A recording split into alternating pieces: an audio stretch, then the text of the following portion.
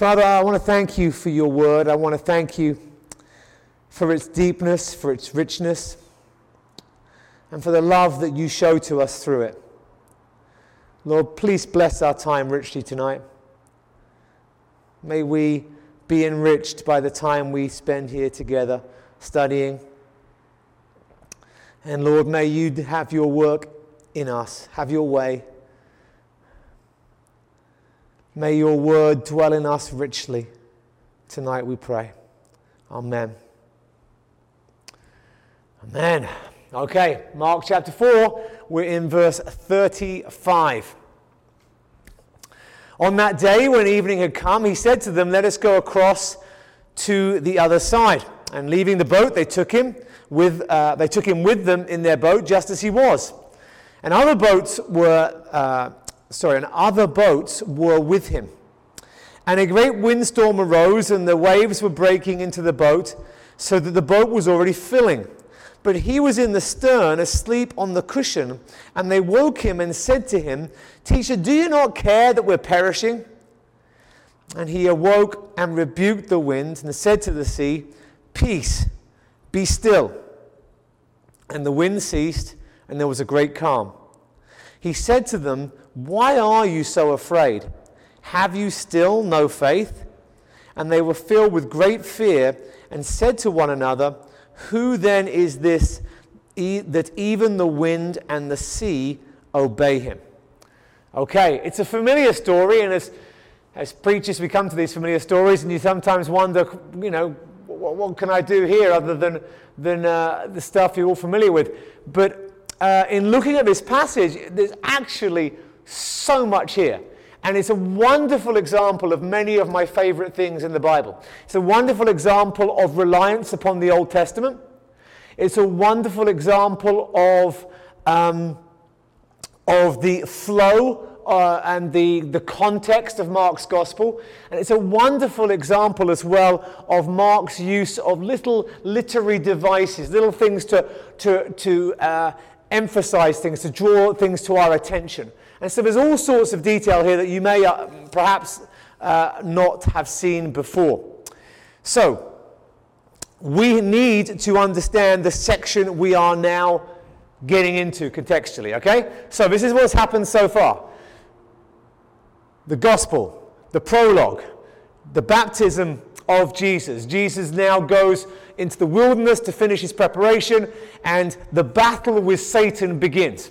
And then he goes off to do his ministry, and the first incident at the start of his ministry is after he's called the first few disciples, the first incident anyway is him casting the demon out of a man, which is the beginning of Jesus' authority and him exercising the ministry that God has given him. And then we see throughout that section, we see Jesus fulfilling his ministry of preaching. We see him a reluctant healer, and we see him engaging in controversies that ultimately leads to everyone making a decision. Jesus makes a decision about his disciples, his family make a decision about what they think about him, and the religious leaders on behalf of the Jews make a decision about what they think about him. They have decided who he is. He is a man possessed by Beelzebub, and that's why he has authority over demons. And then we come to chapter 4, which is what we've dealt with the last couple of weeks. And because of the rejection of Jesus by Israel, because that was the unforgivable sin, because there is now no turning back of the clock, Jesus is now changing his ministry. He's gone from plain teaching to teaching in ways that people can't understand and explaining to his disciples what it is that he means in private so that they can understand. We've gone from public teaching to private training.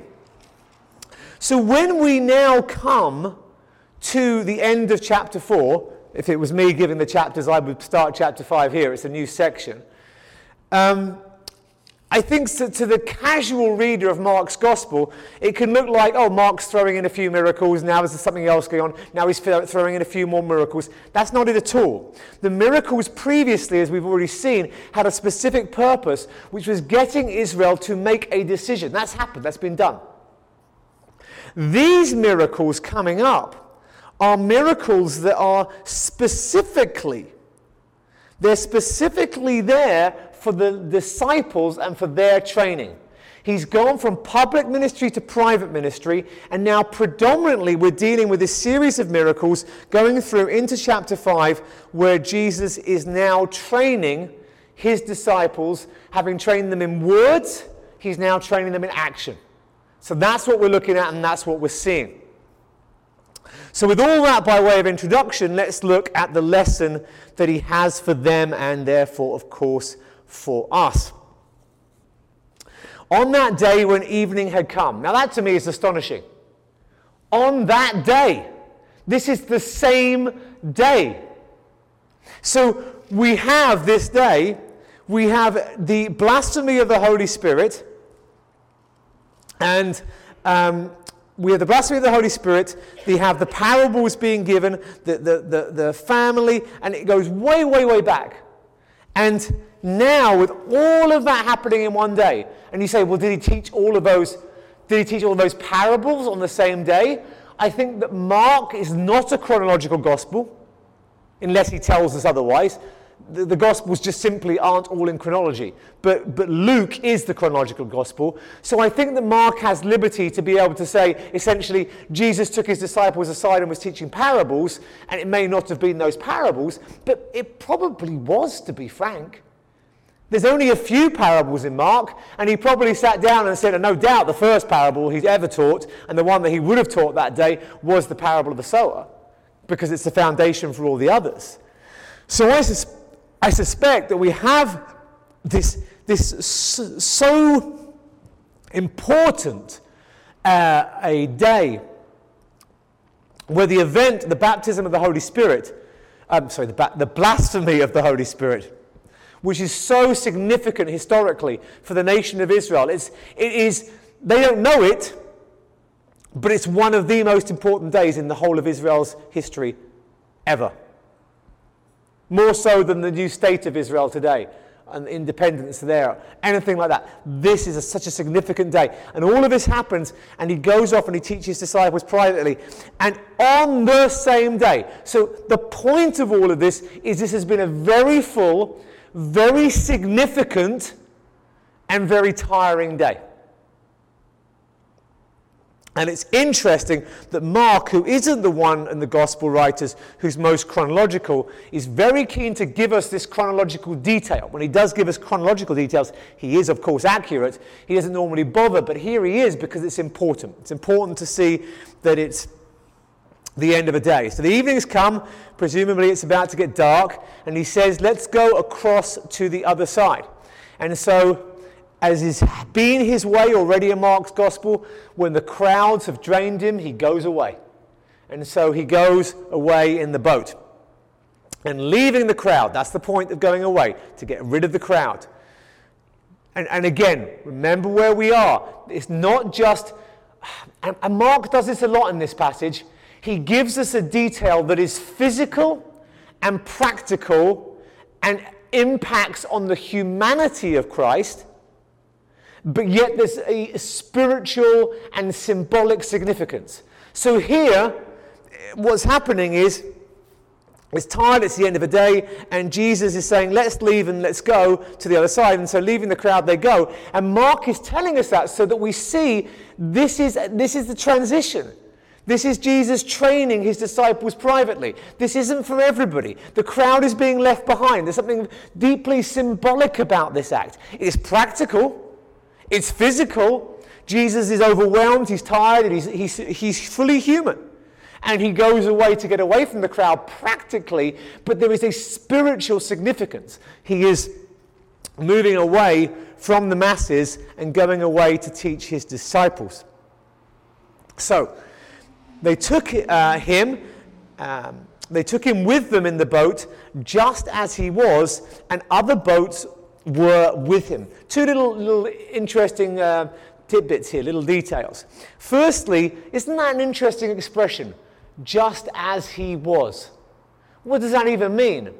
And the idea that as best we can ascertain, the idea behind this is simply that Jesus didn't go and get another cloak. Jesus didn't go and get supplies to prepare. Jesus is there, it's the end of a long day. The disciples are, by the way, he said, let's just get in the boat and let's just go. It's like you getting out of the house in a hurry. I'm not even going to bother picking up my cell phone or taking a spare coat in case. I'm just going. I got to go. And that's the kind of picture that's being painted here. The other thing here with regards to the other boats is I don't think there's any particular significance here of the other boats other than Mark is painting a picture. This is the kind of detail that clearly speaks of eyewitness testimony. This is somebody, presumably Peter, for whom was the main source of information for Mark's gospel. This is presumably the vivid memories, and we're going to see why they have vivid memories. They have vivid memories of this day. And this is the kind of details. We're going out and there's this and this was going on. It's like giving a statement to the police of an event. It's that kind of detail. And it's interesting when we see these things because these tend to be things that are being reported firsthand. With Mark it's slightly different because it's coming via Peter. But nevertheless, this is eyewitness testimony to what has happened. So, here's what happens. A great windstorm arose, and the waves were breaking into the boat so that the boat was already filling. Now, there is at the Sea of Galilee, on the east and the west, there are high cliffs either side. And that allows for the wind to come down and to whip up a tumultuous storm out of nothing. And I know people who are Bible teachers who've been there who've said they've actually witnessed that happen on multiple occasions. And you have to remember that these are experienced fishermen. This isn't a day of recreational swimming. You go overboard, you're dead. That's it. In a storm. And they are out there and they know what they're doing and they are petrified. This is not just a bit of bad weather. This is not the equivalent in an airplane of a bit of turbulence. This isn't the captain on an airplane saying, if you would please just fasten your seatbelt, so we're going through a period of turbulence right now. This is the pilot saying, place your heads between your legs, we're going down. That's what's going on here. And they know it and they're aware of it. So, such is the situation, and if you can picture the boat here, it's the open sides. The waves are such that they're crashing over the boat. The waves are going into the boat, and the boat is already starting to fill. It's simple physics. When enough water is in the boat goes underwater, and the boat is already filling up. And clearly, there is a danger of the boat sinking, not just them being thrown over. Can you imagine? These are the boat and waves so big that they're coming over. They're probably clinging on for life, for dear life. And the boat is starting to fill up. They've got to somehow not fall out. And even if they do hang on and they do stay in the boat could sink anyway. That is the situation. But he was in the stern, asleep on a cushion. That, my friends, is comedy in the Gospels. That is humorous. You've got a picture that is utterly, utterly ridiculous. The boat is filling up with water, and there's Jesus. If you can just picture the scene, there is Jesus lying on a cushion asleep as he's getting wet from the bottom up. I mean, not just wet from the waves are coming over and whoosh, he's asleep. Now again, there's physical reality here, which is, I understand there's a spiritual thing coming. I understand there's a point to him being asleep, and I'm going to communicate that. But he was asleep. and he is human, and I don't think it was simply a miracle that he was asleep. You imagine being so exhausted that you can sleep through that. That's humanity right there. And we have the blending of the humanity and deity of Christ in this passage.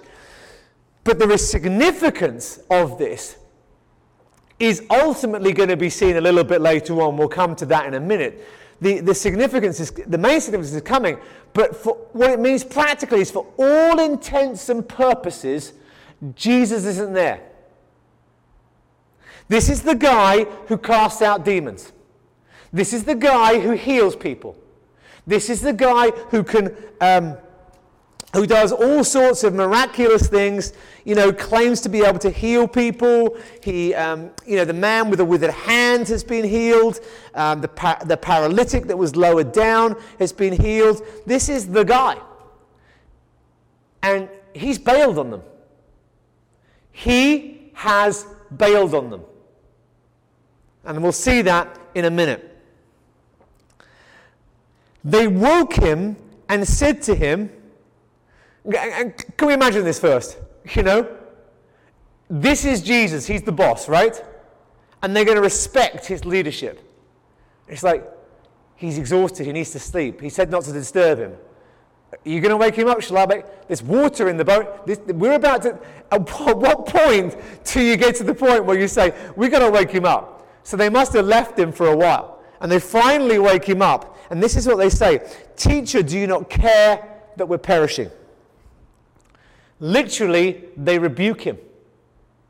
They rebuke Jesus.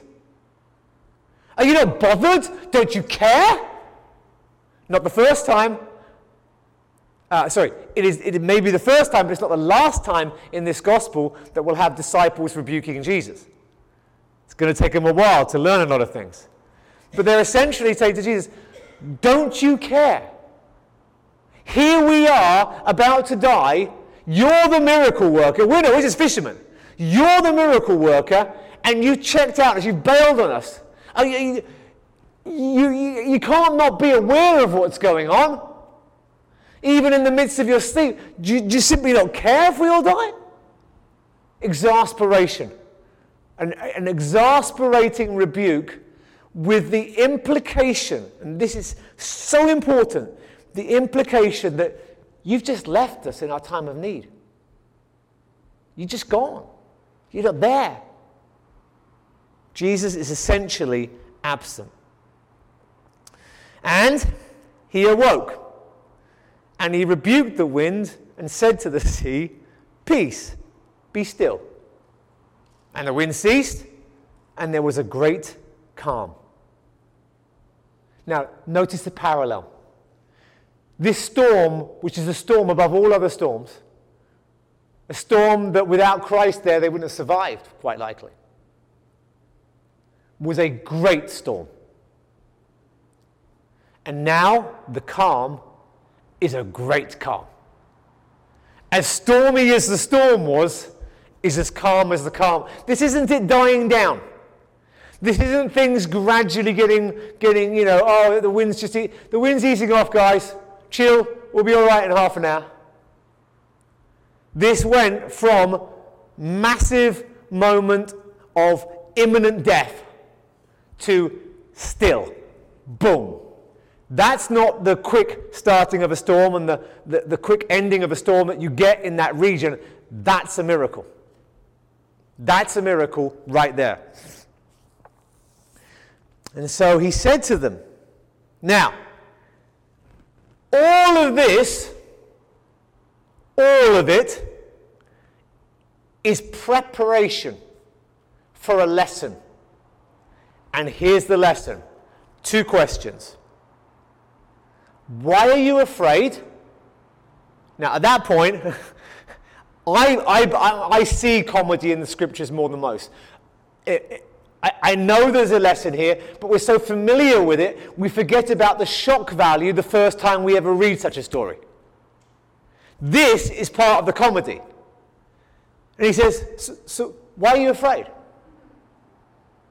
And it's humorous because, well, duh, we were about to die, right? But it's also humorous because it's like you're having those TV shows or something, where, with kids shows that it's behind you, and the person looks around, and that person that was there has kind of moved around the other side. You're like, where is he? No, he's behind you. Oh, okay.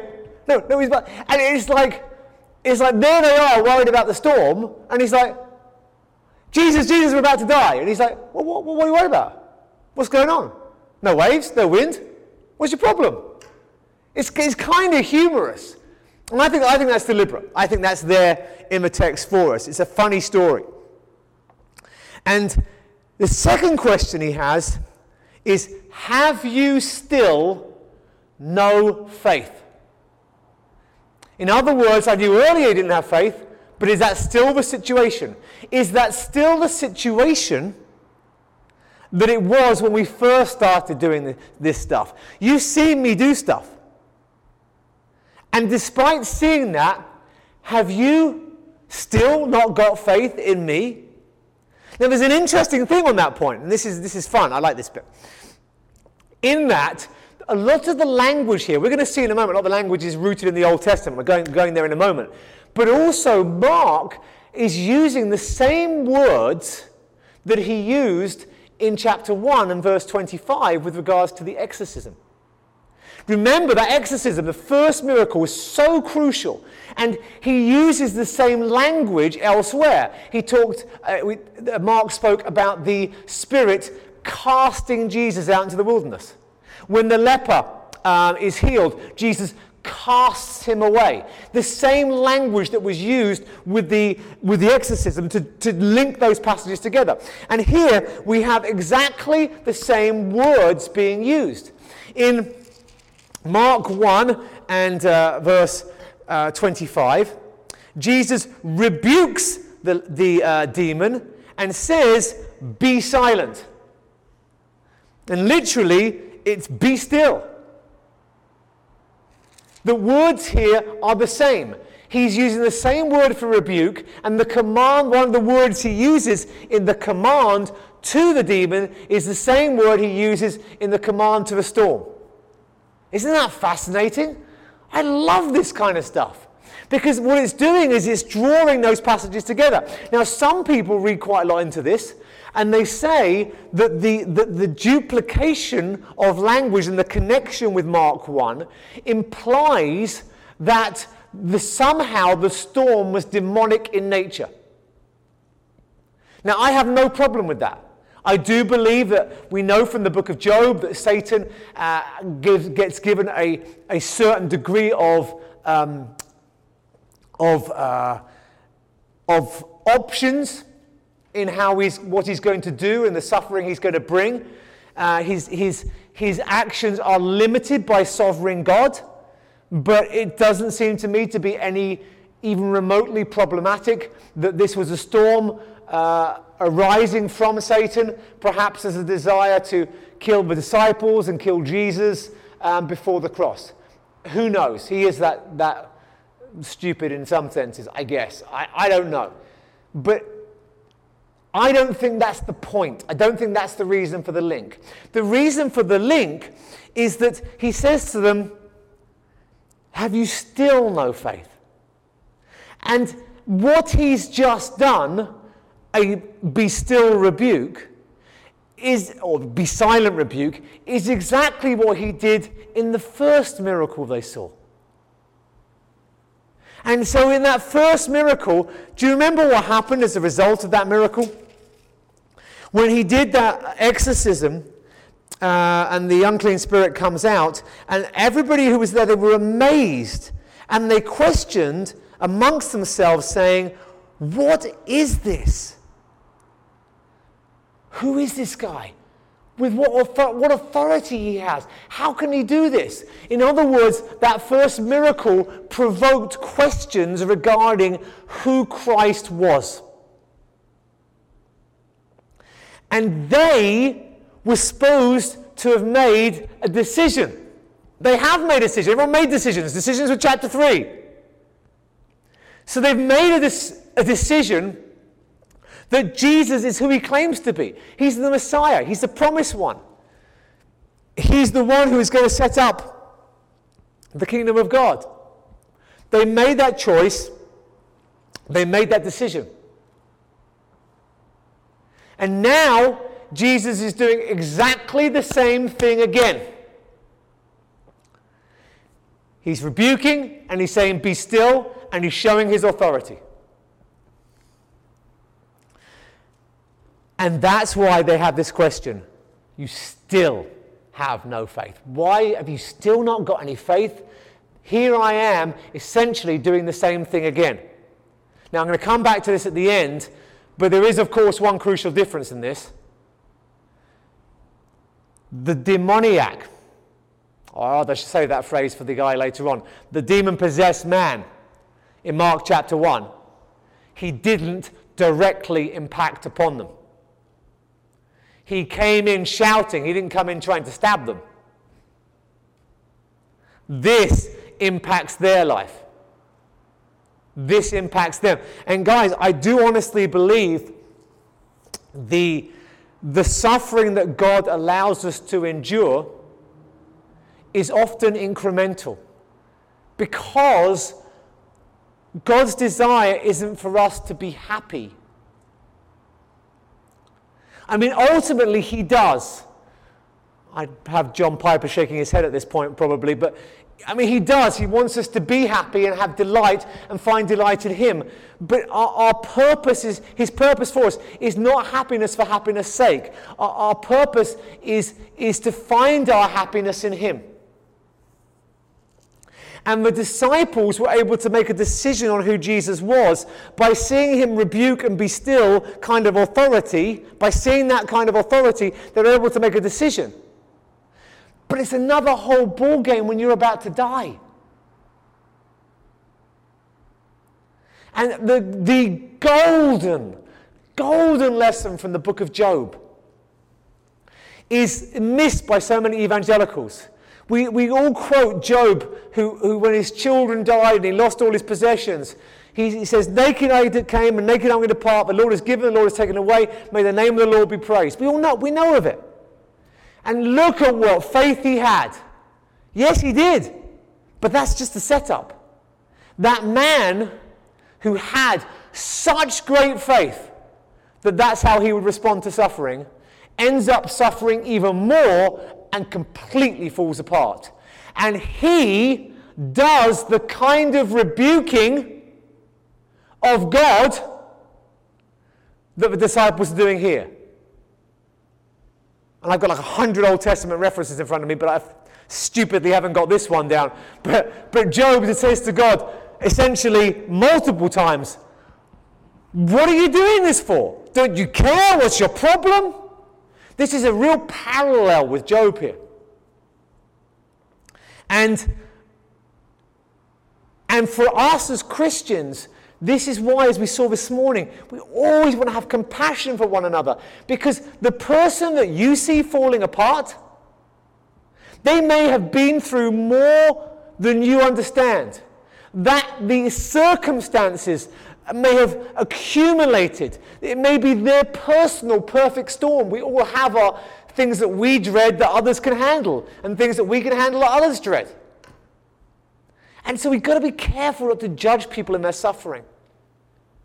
Because the most godly man on the earth, the kind of guy whose kids die, who loses all his possessions and still worships God, he ended up shaking his fist to heaven. Have you forgotten me?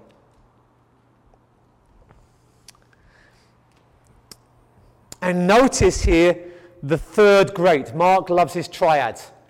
There was a great storm, followed by a great calm, and that great calm causes a great fear. Great fear.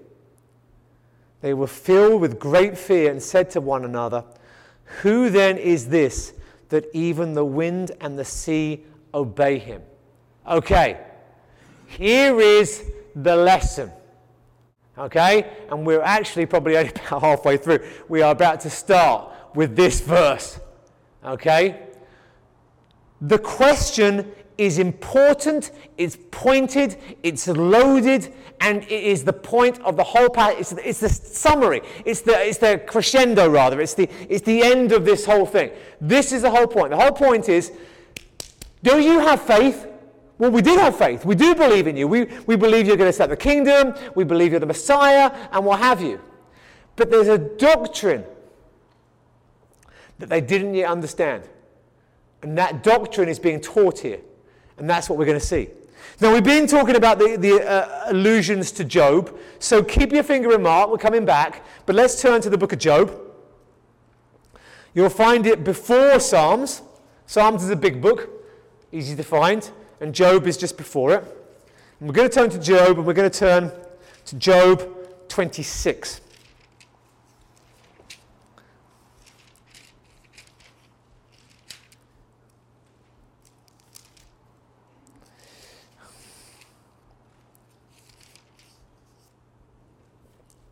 Job 26.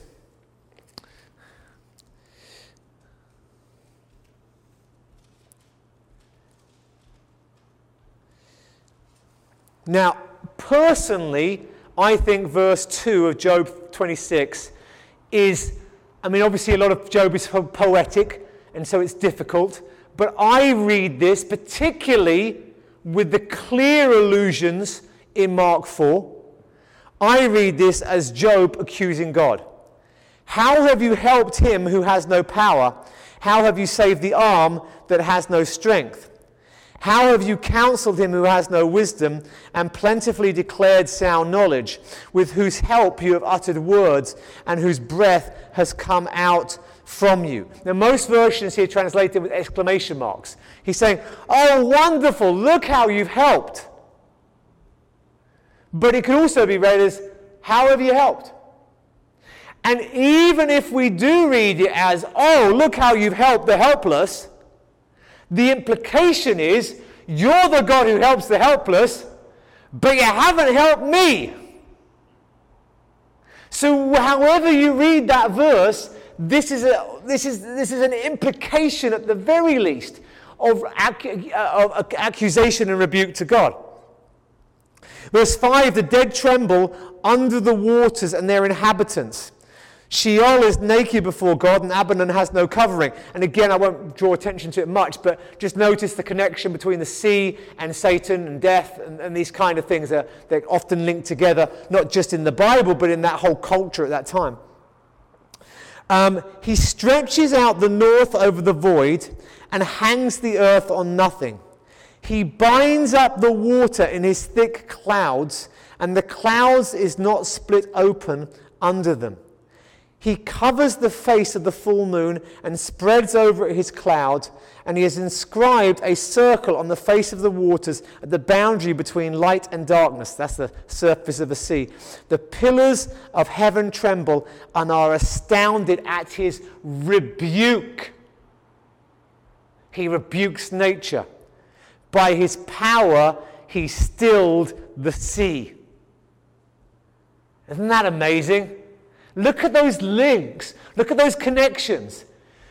God, why have you left me helpless, says Job. You're the one who helps the helpless. You've got power over everything. You've got power over the sea. You can still the sea. You can rebuke nature. Who's he calling out to? He's calling out to God. He's calling out to Yahweh, because Yahweh is the one who has authority over nature. Yahweh is the one who can still the storm. Yahweh is the one who rebukes nature, has control over it, is sovereign over it, and he's the one to turn to. And here is faith, by the way, in the book of Job. Job's faith was strong and vibrant in his darkest of hours.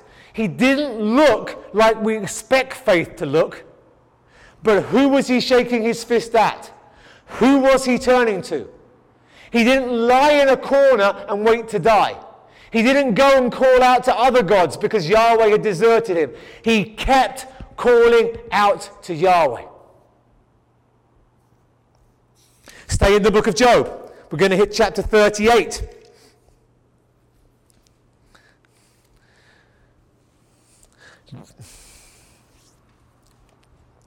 Chapter 38, Job famously gets his answer. At long, long last, God answers Job out of the whirlwind. There's deep significance there. It was the whirlwind that killed his family. And that same whirlwind that killed his family is the whirlwind that God comes out of. That's powerful and that's scary. And God is there and he says, who is this who darkens counsel by words without knowledge? I dress or action like a man, I will question you and make it known to you. And so he answers, and he talks about him laying the foundations and laying the cornerstones, stretching out the line. There is repetition in this chapter from chapter 26. A lot of the words that are used in chapter 26 where Job's saying, you've done this, God is saying, yes, you're right, I am and I have. And in chapter 38 and verse 8, who shut in the sea with doors when it burst out from the womb? I made clouds its garment and thick darkness its swaddling, and prescribed limits for it and set bars and doors, and said, thus far you shall come and no further, and here shall your proud waves be stayed. God controls the limit of waves. He can stop them going in boats. And this is lovely.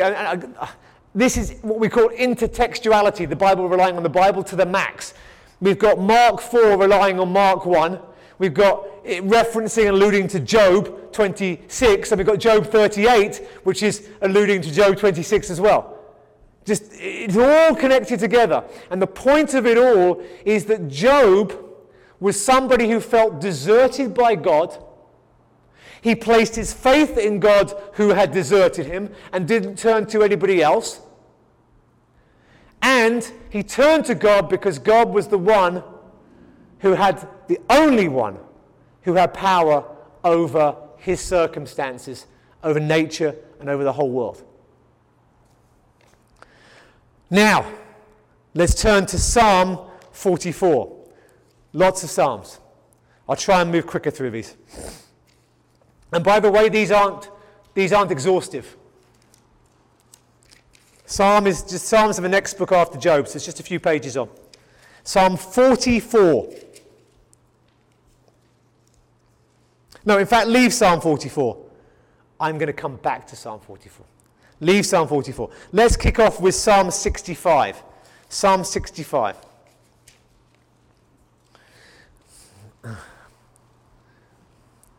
Remember, the Psalms are essentially one big exposition on Exodus 34, God's self-revelation of him and his character and who he is. And the psalmists are meditating on who God is, on what he's done, on his character.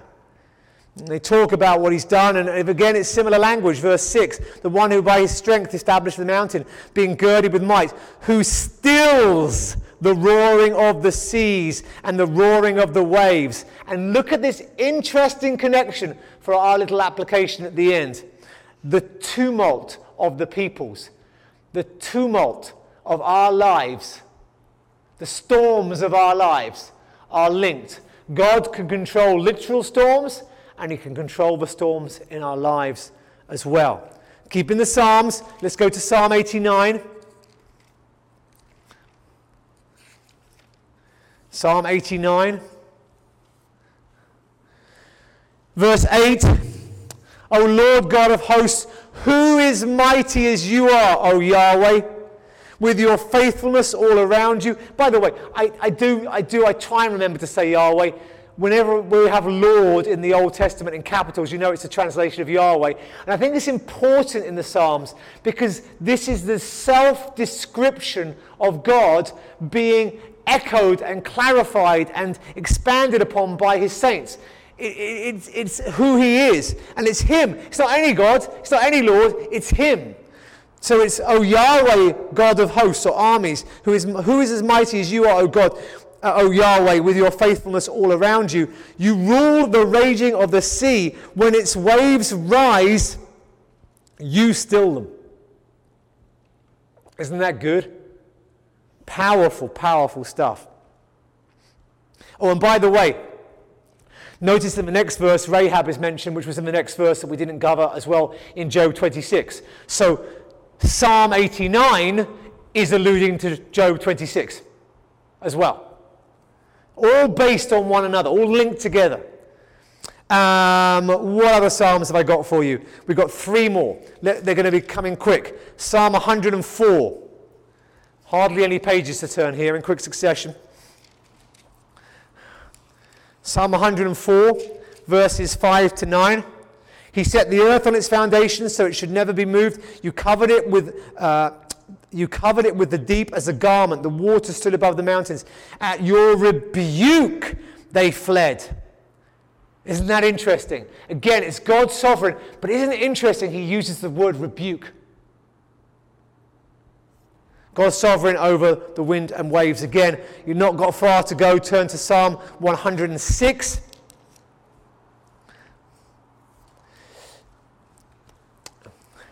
Yet, in verse 8, yet he saved them for his name's sake, that he might make known his mighty power. He rebuked the Red Sea and it became dry, and he led them through the desert. He saved them from the hand of the foe, redeemed them from the power of the enemy. The waters covered their adversaries so that not one of them was left. And that's interesting, because we see here that the command that God has over the waves was at the very beginning of the Exodus and him taking away the children of Israel from Egypt. At their very genesis, there he is, controlling waves. But, and this is relevant I think for our passage, he also has control over when the waves aren't stilled, when they come back down. He used the waves to destroy Pharaoh's army. And finally, the most significant of all the passages so far, Psalm 107.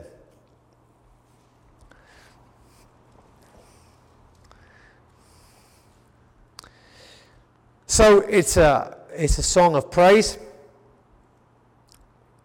of the goodness of God. And I'll pick up in verse 23. Some went down to the sea in ships, doing business on the great waters. They saw the deeds of Yahweh, his wondrous work in the deep, for he commanded and raised the stormy wind. Interesting. Who raises the wind as well as stilling it? God raises the wind. That's why I'm not 100% keen on the sort of Satan causing the storm link. I think, as I said, the link with Mark 1 is something slightly different. But God raised the stormy wind, which lifted up the waves of the sea. They mounted up to heaven. They went down to the depths. Their courage melted away in their evil plight. So he uses it as a means of judgment. They reeled and staggered like drunken men. They were at their wits' ends. So they're like, oh, we're being drowned, we're being drowned. That's the picture being painted. Sound familiar? They cried to the Lord in their trouble. Guys, there is something in Jewish literature called a midrash. And a midrash was like a commentary, but very, very loose on passages. And sometimes midrashes would be narratives. So they tell the story that probably never happened to illustrate, kind of like how I might use an illustration. I tend to, if I use an illustration, use an incident that has happened or something I know. But it's like just making up a story to illustrate the teaching. And this, it's almost as if Mark is a Jewish midrash explaining Psalm 107. It's a story that is just almost identical. Look at the repetition of words. And the repetition of circumstances. You've got people, God has raised up a storm. God has brought the storm upon people. The people are in a state of absolute panic and wandering around panic. What on earth are we going to do? They're at their absolute wit's end. These people at their wit's end cry to Yahweh in their trouble, and he saves them from their distress. He made the storm still, and the waves of the sea hushed. They were glad that the waters were quiet, and he brought them to their desired haven.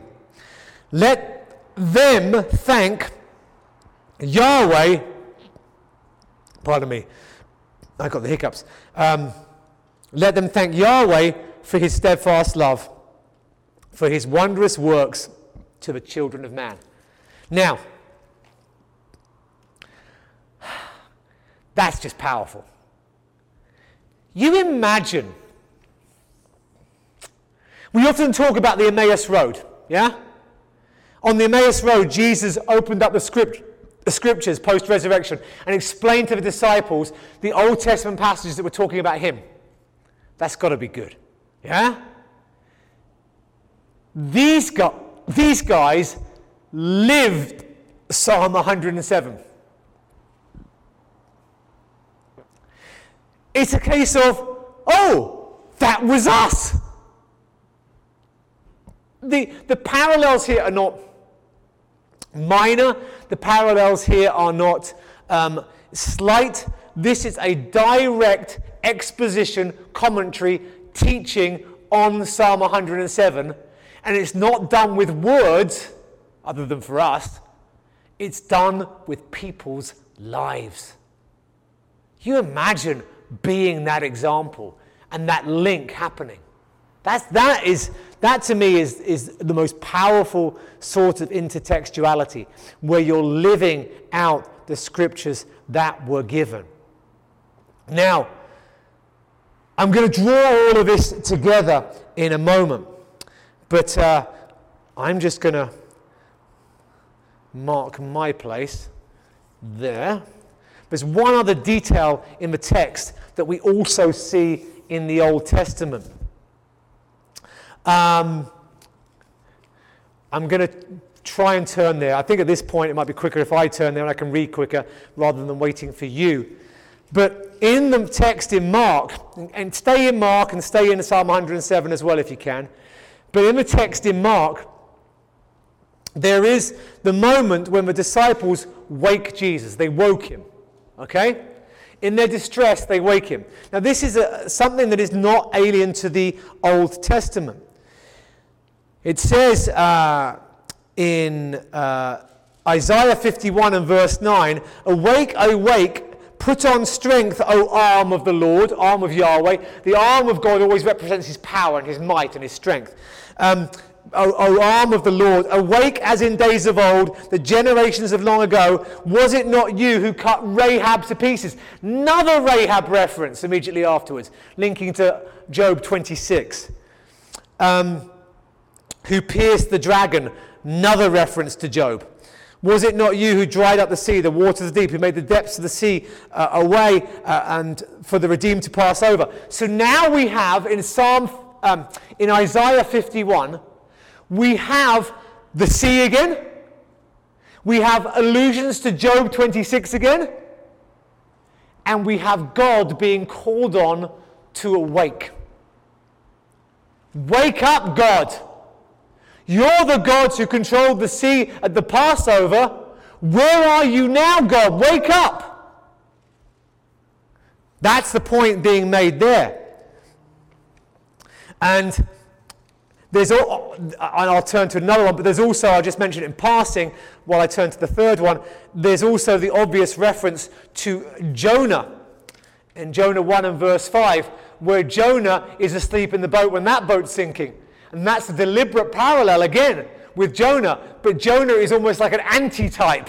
It's like, that's what not to do in those circumstances. He's sleeping and he's unable to help. But ultimately he does help. And then he ends up in the belly of the whale. There's all sorts of stuff there, and I haven't fully explored it in my own mind, but I draw your attention to the obvious parallel. But the last one of these, which I think is very significant, and this I think will be our last Old Testament passage, is Psalm 44. We nearly did a spoiler at the beginning, where it says in Psalm 44 and verse 23, "Awake, why are you sleeping, O Lord?" Isn't that amazing? Lord, why are you sleeping? What did the disciples say to Jesus? Why are you sleeping? Don't you care? And exactly the same implication here. Rouse yourself, don't reject us forever. The implication is, because you're sleeping, you don't care about us.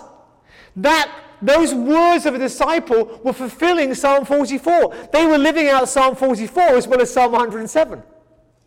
You see how rich the scriptures are? This is amazing stuff. So, do not reject us ever. Why do you hide your face? Why do you forget our affliction and oppression?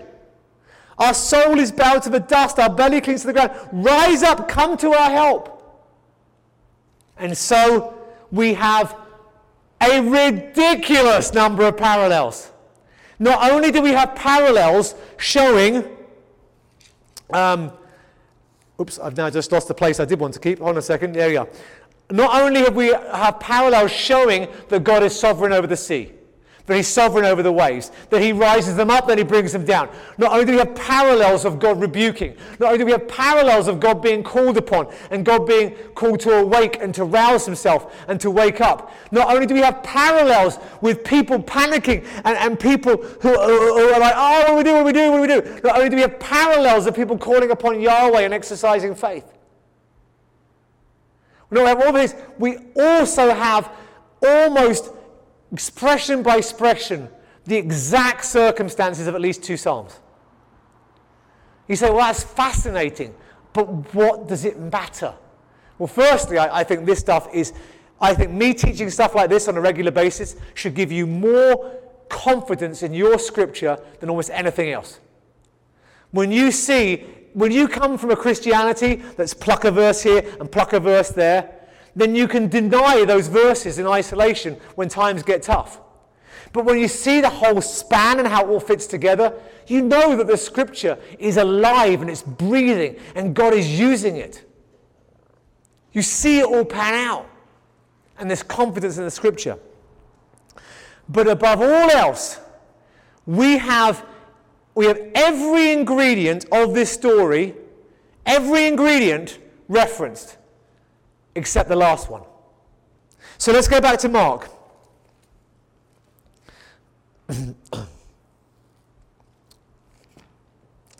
In Mark, the windstorm arises. We know that's God. The boat's filling. We know that's God. Jesus is asleep. Again, that's referencing Old Testament. He awakes. That's Old Testament.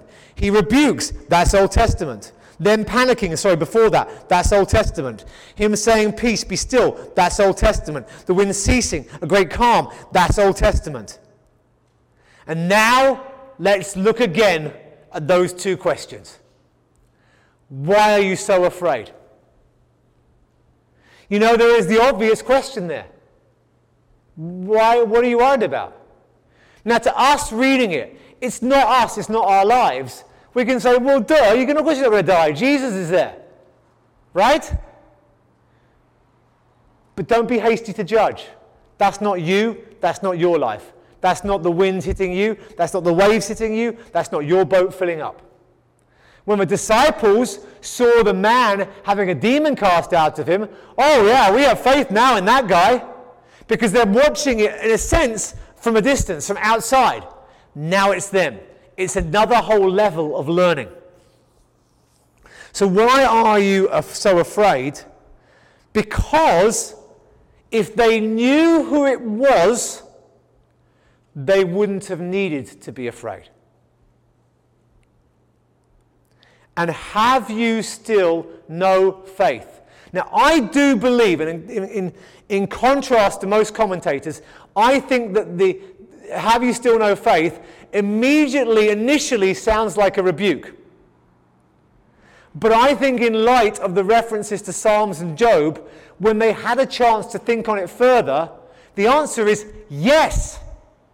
And what looks like a rebuke of them is actually also an encouragement. He's saying, have you not got any faith? And the answer is, yeah, we cried out to you. That's the ultimate answer. And that's important. And the question that they then have with this great fear within them, don't fear anyone. There's only one person you should fear. Who should you fear? Yahweh. And the question is, who then is this that even the wind and waves obey him? Guys, as clear as John 1:1, this is a statement of the deity of Jesus Christ. You couldn't be clearer. In fact, I could argue it's more clear. The Jehovah's Witnesses get hold of John 1:1 and they somehow throw in the word a and they try and take away his deity. This you can't escape. And what's so fascinating about it is, unlike John 1, this is no theological statement. These are disciples who believe, I think, as I see it, they have heard Jesus preaching. He's preached about the coming kingdom. They're under no illusions that he's the Messiah. He's the one who's going to set up the kingdom. And they believe in the Messiah. They believe what the Bible teaches about the Messiah. But they've missed one glorious truth. That the Messiah, though he is distinct from God, is yet also God. And so the lesson for them is saying, you've got this, but now we need to go to the next level. With a bit of exorcism, you learned who I was, but it's going to take a little bit more suffering, a little bit more of a struggle for you to see who I really am. And I think that, and this is an important point to me, that there is a retrospective lesson, as I've said, that what initially seems like him just telling them off, which I think is right, and he is, a rebuke with a rebuke, a correct response to them. They just rebuked Jesus, for crying out loud. Let's rebuke him back. But when they go away and they think about it, which clearly they did, they remembered the details, they remembered about the other boat, they remembered it's on the same day, they've written it down, it's in all the gospel accounts. This was a deeply impactful. This is their first lesson, their first practical lesson of their training. And no, they didn't know who Jesus was. And yes, this is a lesson to teach them. But who does the Old Testament say you should cry out to? Who is the one the Old Testament they call upon to awake? It's God. And who did they instinctively turn to? Who did they wake up? Who did they cry out to in their hour of need? They cried out to Christ. And that's not insignificant, because it's a lesson for them that the recognition of Christ as God incarnate is a natural outworking of the Old Testament truth. This is God. Now I'm finishing now, and I know that most sermons on this passage deal with these kind of details, maybe 10%, and spend the next 90% dealing with what I'm going to deal with for the last 2%. And I think there's good reason for that. I think when we have a basis for application, application goes a lot further. I think when we make our sermon all about application, we don't have a basis for that application. I have shown you in the most clear and uncertain terms that Mark is pointing to Job. He's pointing to Job 26 and 38. He's pointing to Psalm 44 and Psalm 107. And he's pointing to all of these passages, and he's showing us that Jesus is God. And the response of people when they're saved, when the waters are stilled, in Psalm 107 at the end, is let them thank Yahweh for his steadfast love. The response of the disciples is not just to say thank you, Jesus. It should be to say thank you, Yahweh, to recognize who he is. But guys, that's us looking at something happening externally.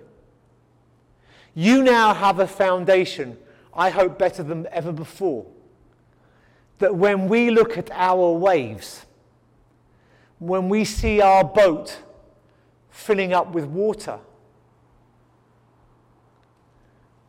that we cry out to Yahweh, that we cry out to Christ, that we have faith in him, that we trust him.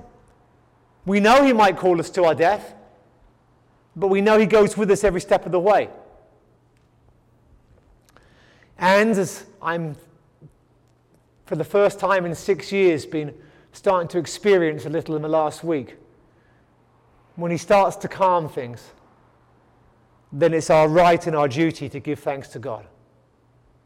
Listen, I don't need to spend an hour telling you about the storms that they had are like the storms in your life. You know that. You know that if you're 4. You read the text, you know the link. That's not the important thing in the passage. The important thing in this passage is that we know who Christ is, that we know who God is, that we know that he is powerful over each and every circumstance. We know that when he brings trials and pain and suffering into our lives, that he is sovereign over that. He allows it. And he's still the covenant-keeping God. He's still the God of kindness. He's the God of compassion. He's the God of love. And everything we spoke about in Colossians this morning is not being plucked out of thin air. The characteristics that God has that we, with Christ in us, are supposed to live out.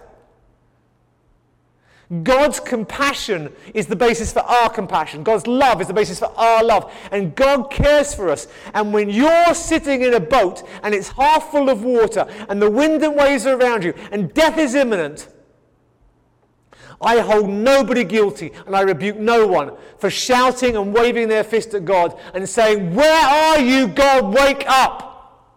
Because that is faith and that is the right thing to do. All that matters is that when we do that, we direct it to him. That is faith. And when he does, whether it's in this life or the next, calm the storms of our life, then we give him thanks. Let's pray.